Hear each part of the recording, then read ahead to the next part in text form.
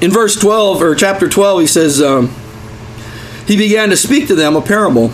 A man planted a vineyard, and he put a wall around it, dug a pit and a wine press, built a watchtower. He rented the vineyard out to some farmers and went away on a journey. At harvest time, he sent a servant to the tenants to collect from them some of the fruit of the vineyard. But they seized him and beat him and sent him away empty-handed.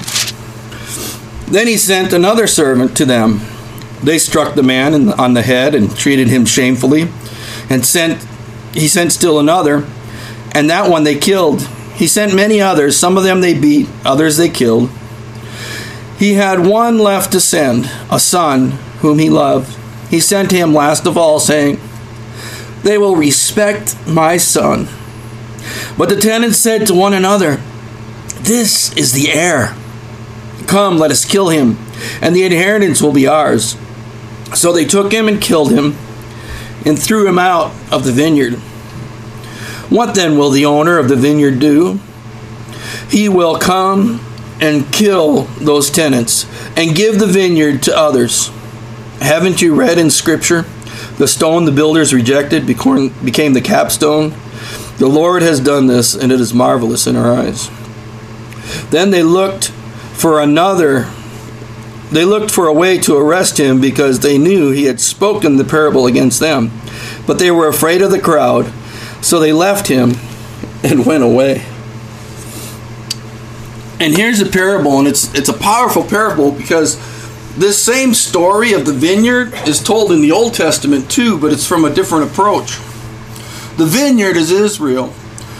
And the vineyard in the Old Testament, he talks about how he took the choicest vines and planted them, but didn't bring fruit. And it's a judgment on Israel for not producing fruit. And we see that in the New Testament, where God takes the wild olive branch and grafts it in. We are those wild olive branches. We are those wild branches that are grafted in to that vineyard. We are the ones that were taken from other nations and other tribes and grafted in. But the focus in the Old Testament is on them producing fruit. But here, it is on the leaders. Here, it is on those that are in charge of God's people.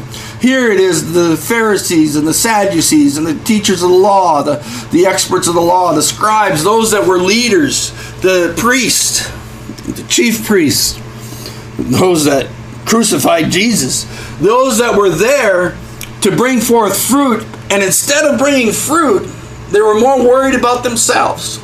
The servants that were sent were the prophets, and when the prophets came and told them that they were doing wrong, when the prophets came and told them they were going away from the word of God, they would beat them and they'd stone them and they would kill them. And finally, God sends his son. He sends his own unto them, fulfilling scripture after scripture.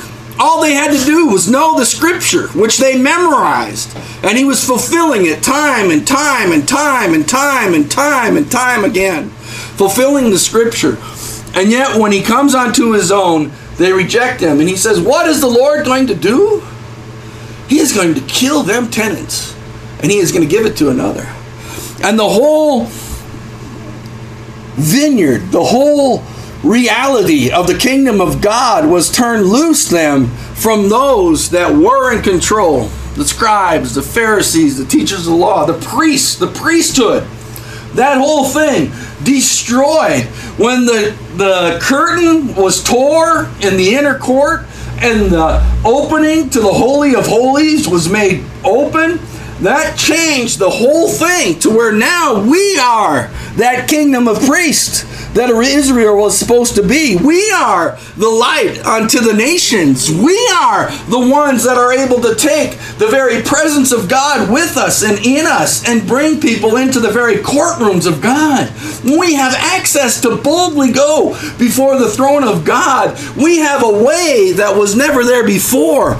And instead of having these teachers of the laws and the scribes and Pharisees and ones that had heavy burdens that would place them on us and not lift a finger to help us and bring in traditions that would nullify the word of God, instead of having them, we now have apostles and prophets and pastors and teachers and evangelists, and we ourselves can go to the word of God and learn and study and grow. We have access access to the very Word of God. Do you know how amazing that is, that you can have a Bible in your home that you can read in your own language? Do you know how amazing that is? Do you know that in most of the history of the world that's never existed? That kind of access? You wanted access to the Word of God, you went to the priest. Even after Jesus, even in New Testament times, you still had to go somewhere else to get it. Especially in your own language.